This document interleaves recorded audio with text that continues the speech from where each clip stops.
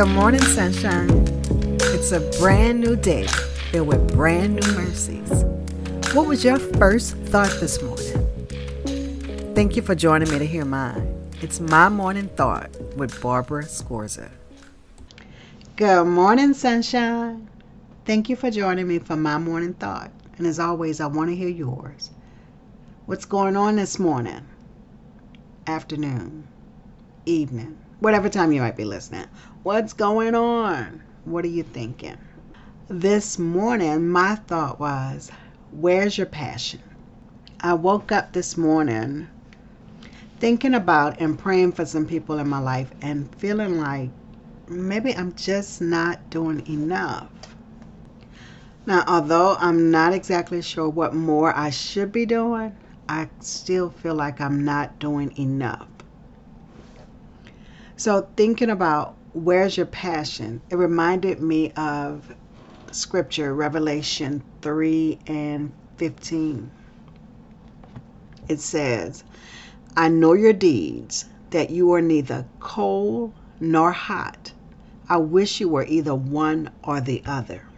Now, John is writing the book of Revelation, this vision he's having, and he's talking at this point to the church at Laodicea.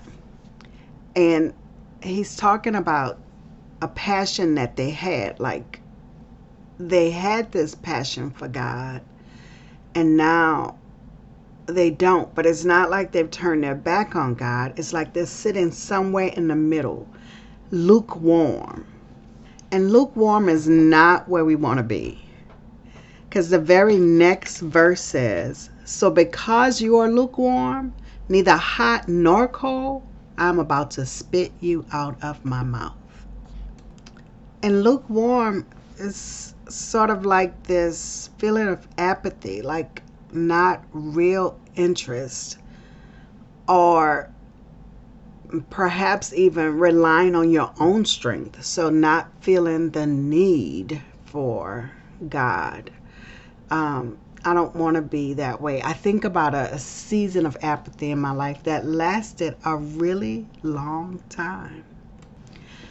I got divorced in 1996, and the year following my divorce, I cried for a year.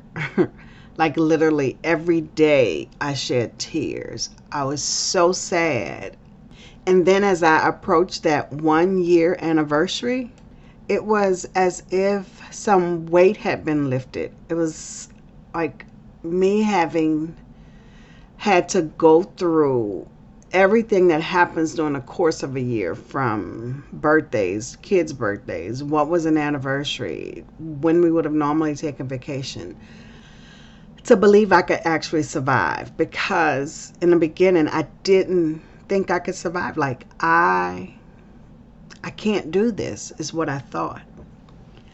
So getting through all of those events during that year, I landed back on my feet like, okay, I did that. I did survive it, so I can move forward.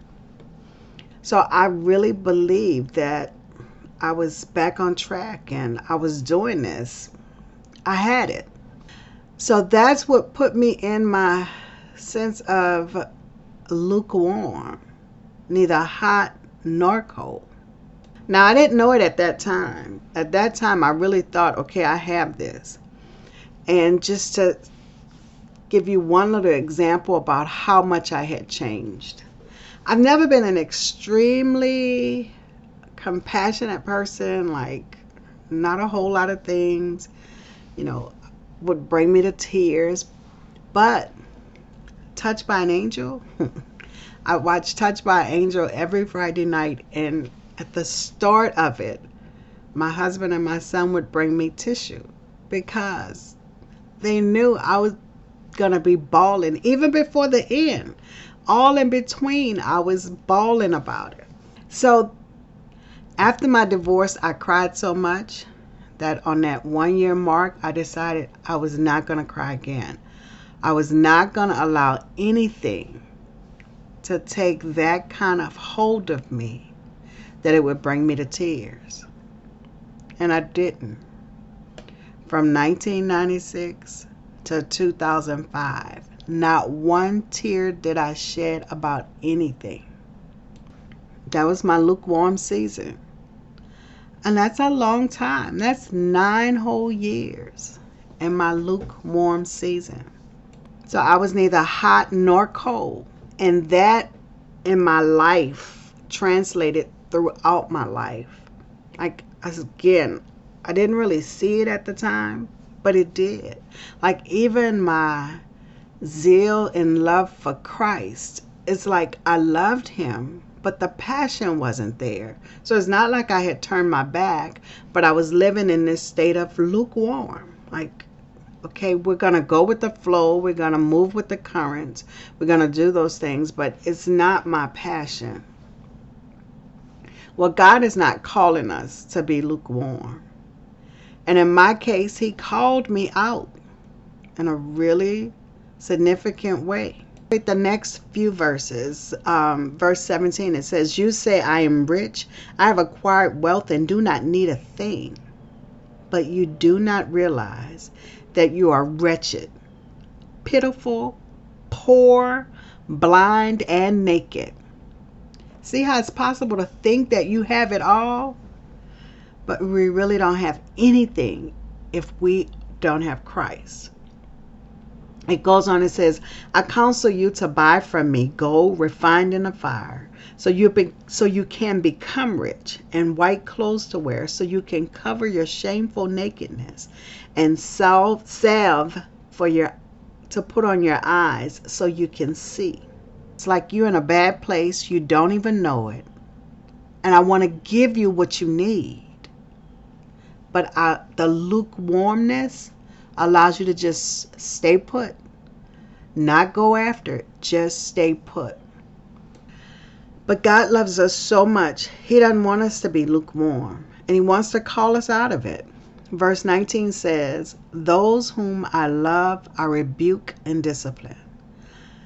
So be earnest and repent. Like, come to me. In the very next verse, "Here I am. I stand at the door and knock. If anyone hears my voice and opens the door, I will come in and eat with that person and they with me." He wants to have an intimate relationship with us. He wants us to be hot for him. He wants us to have this passion for him. He wants us to live fully for him. So in 2005, Hurricane Katrina happened. I was living in New Orleans at the time.